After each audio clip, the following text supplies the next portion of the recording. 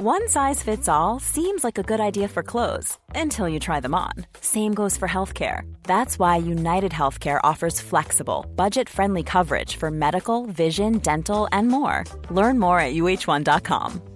Hi, I'm Daniel, founder of Pretty Litter. Did you know cats tend to hide symptoms of sickness and pain? I learned this the hard way after losing my cat, Gingy. So I created Pretty Litter, a health monitoring litter that helps detect early signs of illness by changing colors, saving you money and potentially your cat's life. Pretty Litter is veterinarian developed, and it's the easiest way to keep tabs on your fur baby's health right at home. Go to prettylitter.com and use code ACAST for 20% off your first order and a free cat toy. Terms and conditions apply. See site for details.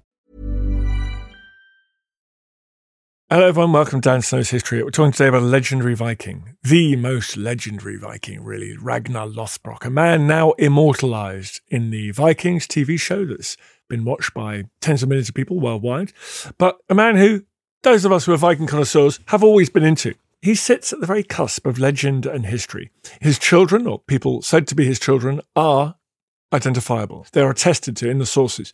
But Ragnar Lothbrok, their father, is, well, he's semi-mythical. For this episode of History Hit, I thought I'd get to the bottom of Ragnar Lothbrok.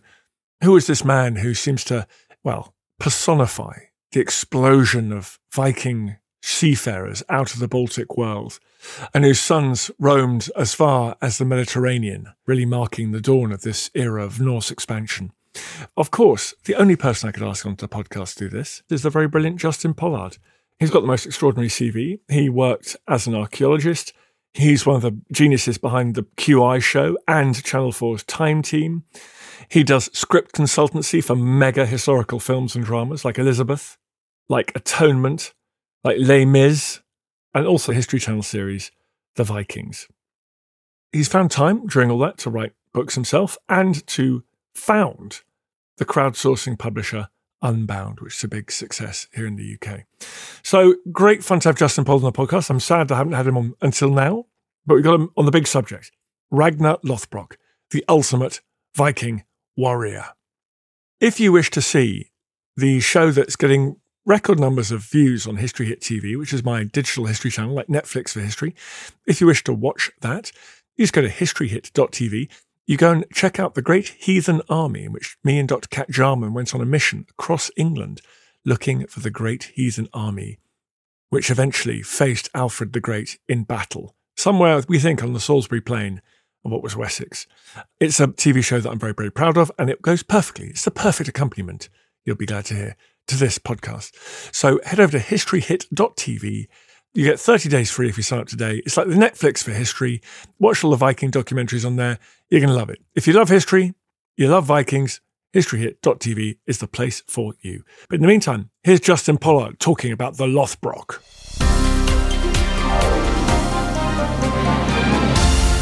Justin, it's great to have you on the podcast. Oh, it's lovely to be here. I've worked with you many times over the years, and I'm a huge fan of all of your work, but we got to talk a little bit about Vikings. So I was a big fan, and of course, Ragnar Lothbrok. Ah, yes, the great legendary Viking himself. Well, you say legendary. Let's deal with Ragnar first. Let's deal with the historicity of Ragnar before we talk about some of your more contemporary adventures in the Viking world. We think his sons exist. Like, we think Ivar the Boneless was a real thing, don't we? Oh, yeah. The great thing about Ragnar is it's one of those rare moments where you catch someone absolutely on the edge of myth, on the edge of legend. We know that his sons, Ivar the Boneless, Halfdan, Sigurd Snake in Eye, Ubba, these people all existed. We have some historical record of them. And they and other people claim to be sons of Ragnar. But of Ragnar himself, well, as you know, in the 9th century, you literally get chronicles that say, and then a man called Ragnar turned up. And that's all you get. So he lives between this place where everything is myth and where we're just getting into the historical record. And to make up for that, I mean, obviously, Ivar the Boneless must have had a father, but to make up for it, what we then get in the 12th and 13th century are the sagas. And the sagas then give us this great story about Ragnar Lothbrok, Ragnar Hairy Trousers, to explain really how the whole of the Viking expansion happened and to create this mythical figure who will then become the founder of the Viking Age. So actually, what we're almost doing literary criticism on the sagas here. But what do they say about him? Even in the sagas, there's not that much material. There is a saga of Ragnar Lothbrok, and there's the tale of Ragnar's sons. And slightly earlier, there's a skaldic poem and a few other sort of fragments. And they basically link Ragnar to the Age of Heroes. They basically link him to the gods and to myth. So in the sagas, he is a great hero who initially is looking to marry a woman called Thora, but her father has protected her with a lindworm, a serpent, so he can't get near. So he dons these hairy trousers, and they protect him from the bite of the serpent, and he gets Thora, and he gets married, and he breeds this generation of heroes. And when Thora dies, he then marries another woman called Aslaug, who is even more famous and really links Ivar into Germanic mythology, because she is allegedly the daughter of Siegfried and Brunhilde. She's the daughter of the man who killed the dragon Fafnir. So it just takes us from complete realm of legend just to the very edge of history. And what about other sources? I mean, were the English or the French writing things at this time about these Norse folk they were coming into contact with? They are, and of course they have a very different view. The sagas are written in the Christian period, 12th, 13th century. The contemporary chronicles are all written by Christians, mainly monks, and of course their view of Vikings is a little more earthy, shall we say, because at the time the Vikings start appearing in the late 8th century, beginning of the 9th century, there's a very millennial feeling in Christian Europe. They believe that the end of the world is coming. Particularly, they believe in the prophecy of Jeremiah, the weeping prophet, who said, "Behold, a people shall come from the north. They shall hold the bow and the lance. They are cruel and will show no mercy. Their voice shall roar like the sea." And obviously, reading that in the book of Jeremiah, you think, oh, yes, I've met them. They're the Vikings. And so where they start talking about these raiders, they give them a name. And one of the early names they give for one of these raiders is Ragnar, who appears in 845 besieging Paris. And then apparently, according to that chronicle, he then catches dysentery and dies. But then the problem with Ragnar is he's very difficult to kill, because although he dies in that chronicle, he then pops up in an Irish chronicle off the coast of Scotland and the Western Isles. He then settles in Dublin. There he dies again, about 852, either at the hands of some of his friends or in a battle, or he's possibly tortured to death, depending on which chronicle you read about him. And then the year later, he dies at Carlingford Lough at the hands of a rival, and then again on a raid on Anglesey. And finally, in the account that is the great saga account, of course, he goes to attack King Aelle in Northumbria, and Aelle captures him and throws him in a pit of snakes. And having seen he's wearing a magical silk vest, they remove the vest and the snakes bite him and he dies. And as he dies, he sings his famous death song, and this is the song that inspires his sons to come and get revenge, and their revenge is the great heathen army's invasion of England.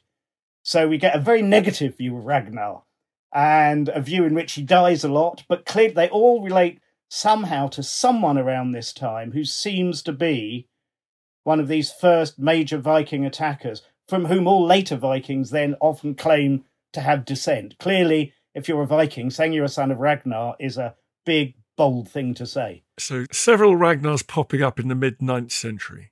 Yes, they all pop up and they all die. But of course, as you can imagine, Christian chroniclers like their enemies to die. So invariably they pop up and they're sort of wailing and gnashing of teeth and terrible battles. And then they usually put in something about a really horrible death. Dysentery is a popular one. The idea that God has struck down the pagan. We think of the Viking Age, well, Lindisfarne, the very late 8th century in England, and then last third of the 9th century, obviously, the Great Heathen Army arrived. We should point out Ragnar's French, if indeed it was Ragnar, that's earlier in the 9th century, wasn't it? They sailed up the Seine, got to Rouen. Yeah. I mean, the Siege of Paris was in 845, where this guy called Ragnar, who may or may not be one of the many Ragnars.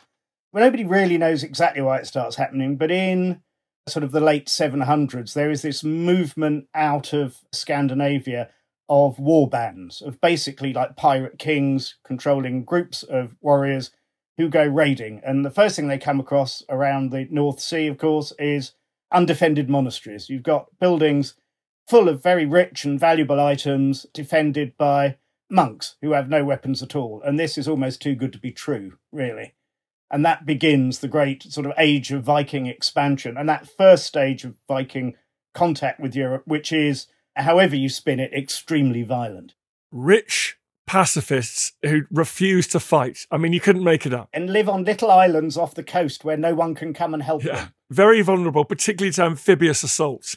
That's it. I mean, it really, you can imagine they would just have found it quite and they did find it extraordinary. And they, accounts suggest that they really couldn't believe their luck.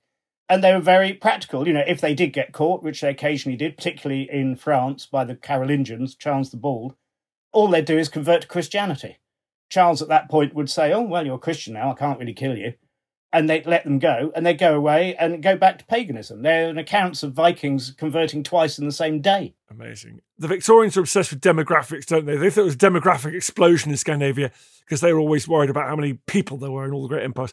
We're now, of course, we'll blame climate. We'll assume it was some kind of climactic change, and that will be the new theory on why. I mean, that seems a perfectly likely cause. There is a skaldic poem that suggests that rulers in Scandinavia would send their young children away. We don't know why. It could be because of the very liminal world they lived in, particularly in somewhere like Norway, where some of the first Vikings come from. There's not a lot of farmland. There are very small areas of usable land. Also, of course, in an age of lots of infighting, you don't want lots of brothers and sons hanging around threatening your rule. So it's a very good reason to send away. And when just across the sea, you've got a land, as you say, full of rich pacifists living in highly available locations, it is almost too good to miss. Listen to Dan Snow's history here. We're talking about Ragnar Lothbrok. More after this.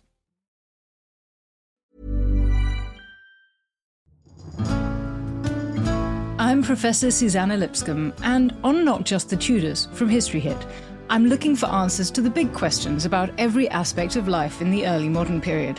Like, how did the memory of Anne Boleyn continue to influence the court of her daughter, Elizabeth I? How were fairies brought to life on the Elizabethan stage? And how did the arrival of male-only doctors threaten the lives of women? In other words, not just the Tudors, but most definitely also the Tudors. Twice a week, every week. Subscribe now and follow me on Not Just the Tudors from History Hit, wherever you get your podcasts. One size fits all seems like a good idea for clothes until you try them on. Same goes for healthcare. That's why United Healthcare offers flexible, budget-friendly coverage for medical, vision, dental, and more. Learn more at uh1.com.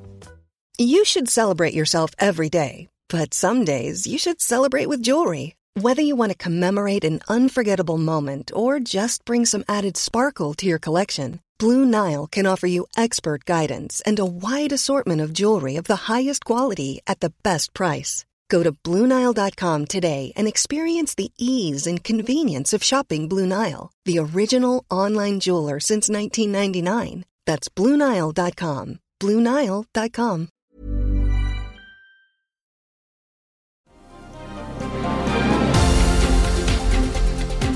We've talked about the Great Heathen Army, which we tend to associate, I think, with Uber and Ivor the Boneless, don't we? But where did these other sons of Ragnar, who are more attested, where did they end up? Bjorn went to the Mediterranean, didn't he? Bjorn, yes, went to the Mediterranean. One of the great stories of Bjorn is that he travelled down through the Bay of Biscay, around Moorish Spain, into the Mediterranean, raided back up the Spanish coast, overwintered in the Camargue, and then went down the coast of Italy with the intention of sacking Rome, which is quite a bold claim.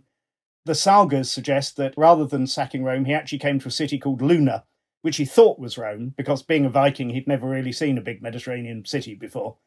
And he besieges Luna but can't get in, and he plays this famous trick on the locals in that he pretends to be dead and has himself put in a coffin and has all of his warriors wailing and weeping and knocking on the gate saying, oh, it's terrible, our leader's died, we're going away, can we just come in and bury him? And the locals, being daft, open the door and let him in. And of course, as he gets into the church, he hops out of his coffin, they all pull their swords and kill everyone in the town and take over the town. That is almost certainly legend, however. Annoyingly, you put that in the Viking show that was so popular that everyone will have watched on TV and therefore made it very famous. That used to be one of my favourite stories. No one ever heard of it. Primary school kids go absolutely bonkers when you tell them that story. That's my number one story.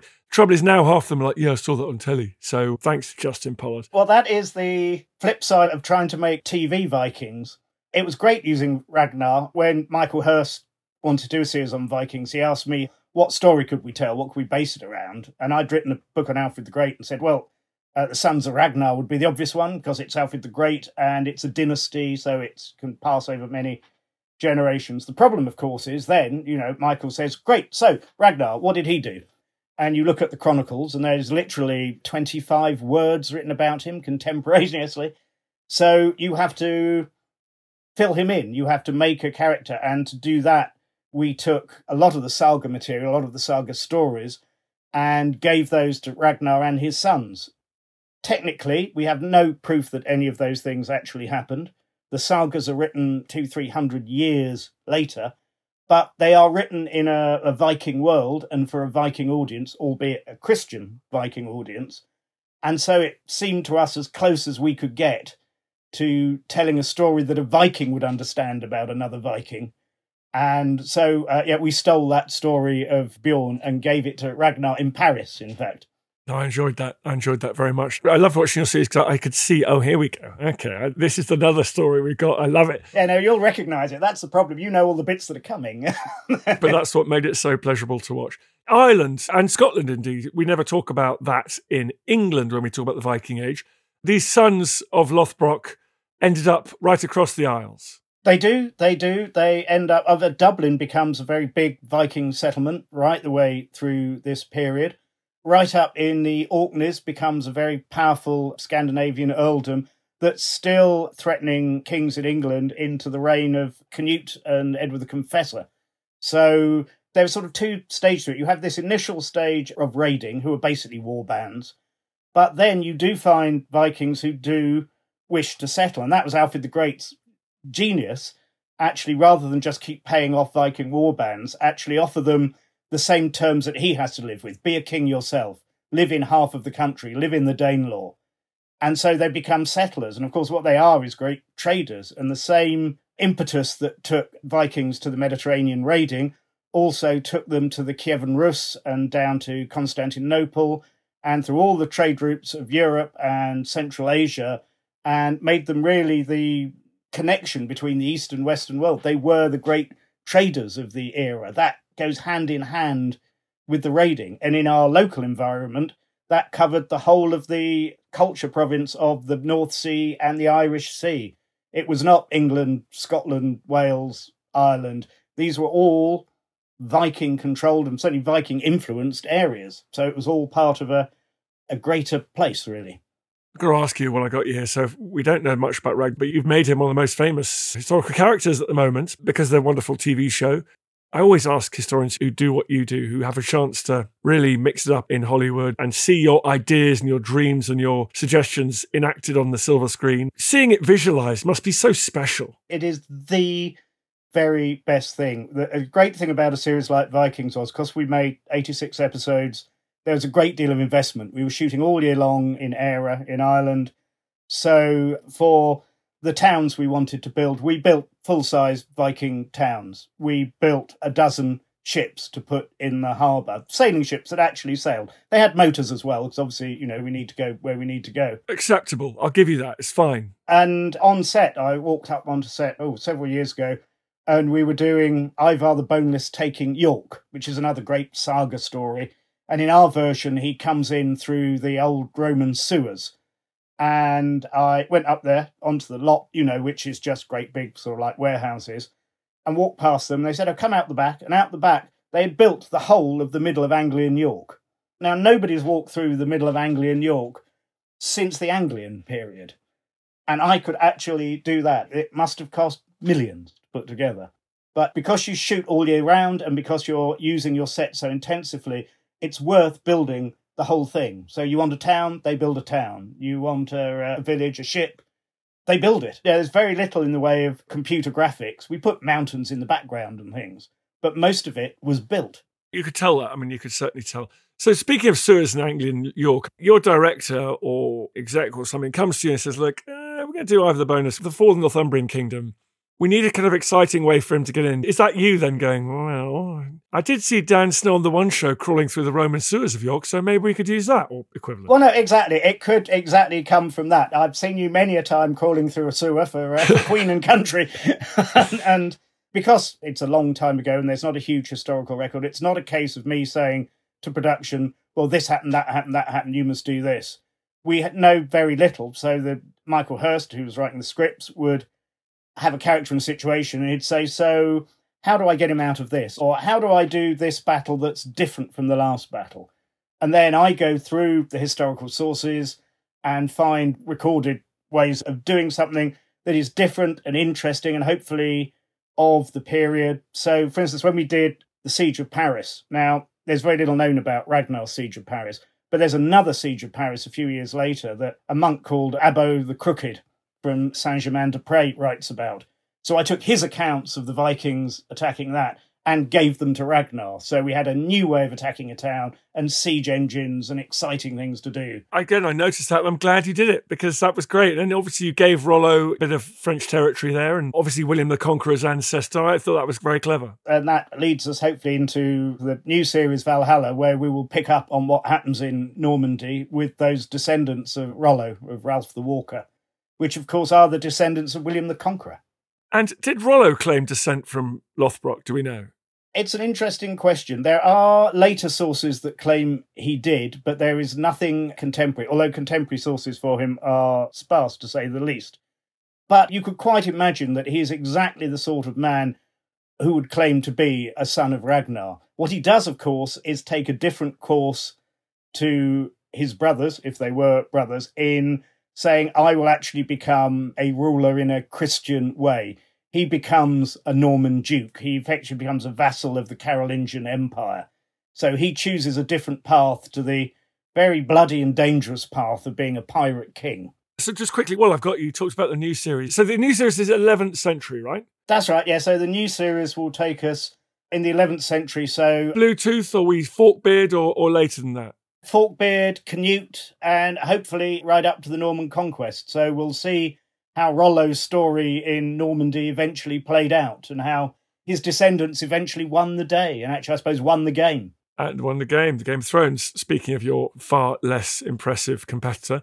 Are there lots of nods through to the original, like do they sort of, whisper a prayer to Ragnar when they go into battle and things? Are there nods to the previous series?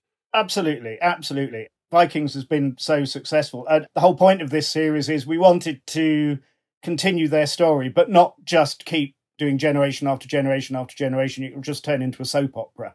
So there is this sort of break in time. Poor old 10th century. The poor 10th century. You're so mean. What about Edgar? What did Edgar ever do to you? I mean, come on, man. Well, Edgar, he will get mentioned because Canute was a great fan of Edgar. Everyone's a fan of Edgar. I mean, if Edgar had ruled a bit longer, we wouldn't be in any of this mess. Yeah, none of this would have happened. No, we'd be absolutely fine. Man, that's so exciting. And a series called Valhalla, that's going to be great. When's that coming out? When can we enjoy that? That is a very good question. The first season is in the edit now, but Netflix haven't told me when they intend to screen it. It is in the lap of the gods. And are you, as a historical advisor, do things ever happen that you're just like, oh my God, please don't do that. Please don't introduce Chinese gunpowder too early and things? Fortunately, I get the first drafts of the scripts before they've actually gone out. And indeed, I go through with the showrunner on the storyline. So everything can usually be picked up there. Everyone would like to bring in gunpowder because it's exciting and it's very visual. And I'm very happy to, push things a bit. But there are limits to how far you can push something. And sometimes writers don't necessarily have an enormous knowledge of the 11th century when they start writing a show.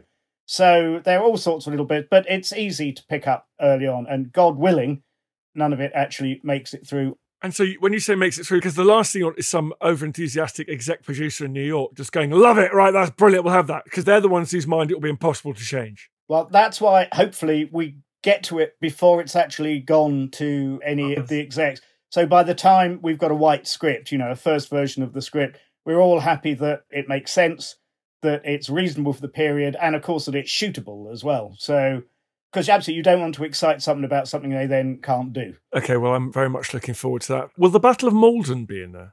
That's a very good question, and I wish I could tell you. Sorry, of course, you've signed everything, and what am I talking about? Well, when it comes out, let's get you back on the show. We'll discuss it. That's great news. Yeah, no, absolutely. As soon as we hear from Netflix when season 1 is out, absolutely. Yeah. We'll get you straight back on. Well, thank you very much for coming on and talking about Ragnar Lothbrok. I agree, such a fascinating figure, right on the edge of myth and history. And if they want to catch up with Vikings, where can they get it now? The series are still available on Amazon, I believe. I think the last season is available on Netflix over here, as far as I know. The new shows will be on Netflix. And more importantly, Justin, actually, where can people read all your wonderful history books? Because somehow you find time to actually write and create extraordinary history as well. The Vikings all came from my Alfred the Great, The Man Who Made Britain, which is available in all good bookshops and probably quite a lot of bad ones as well. Brilliant, Justin. Thank you very much. Well, I look forward to seeing you soon when you come back to talk about the new show. I'd love to. Thanks very much. I feel the hand of history upon our shoulders. All this tradition of ours, our school history, our songs, this part of the history of our country, all were gone and finished. Thanks, folks, for listening to this episode of Dan Snow's History. As I say all the time, I love doing these podcasts. They are the best thing I do professionally.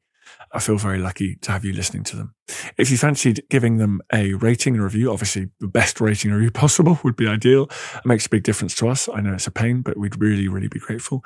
And if you want to listen to the other podcasts in our ever-increasing stable, don't forget we've got Susanna Lipscomb with Not Just the Tudors. That's flying high in the charts. We've got our medieval podcast, Gone Medieval, with the brilliant Matt Lewis and Kat Jarman. We've got The Ancients with our very own Tristan Hughes.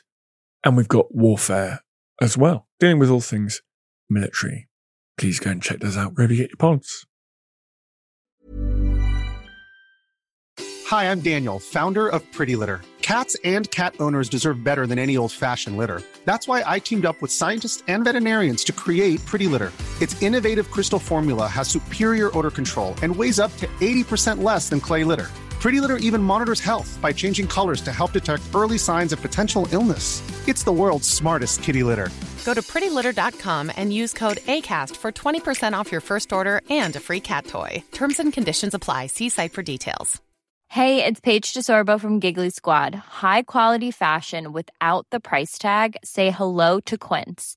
I'm snagging high-end essentials like cozy cashmere sweaters, sleek leather jackets, fine jewelry, and so much more. With Quince being 50 to 80% less than similar brands.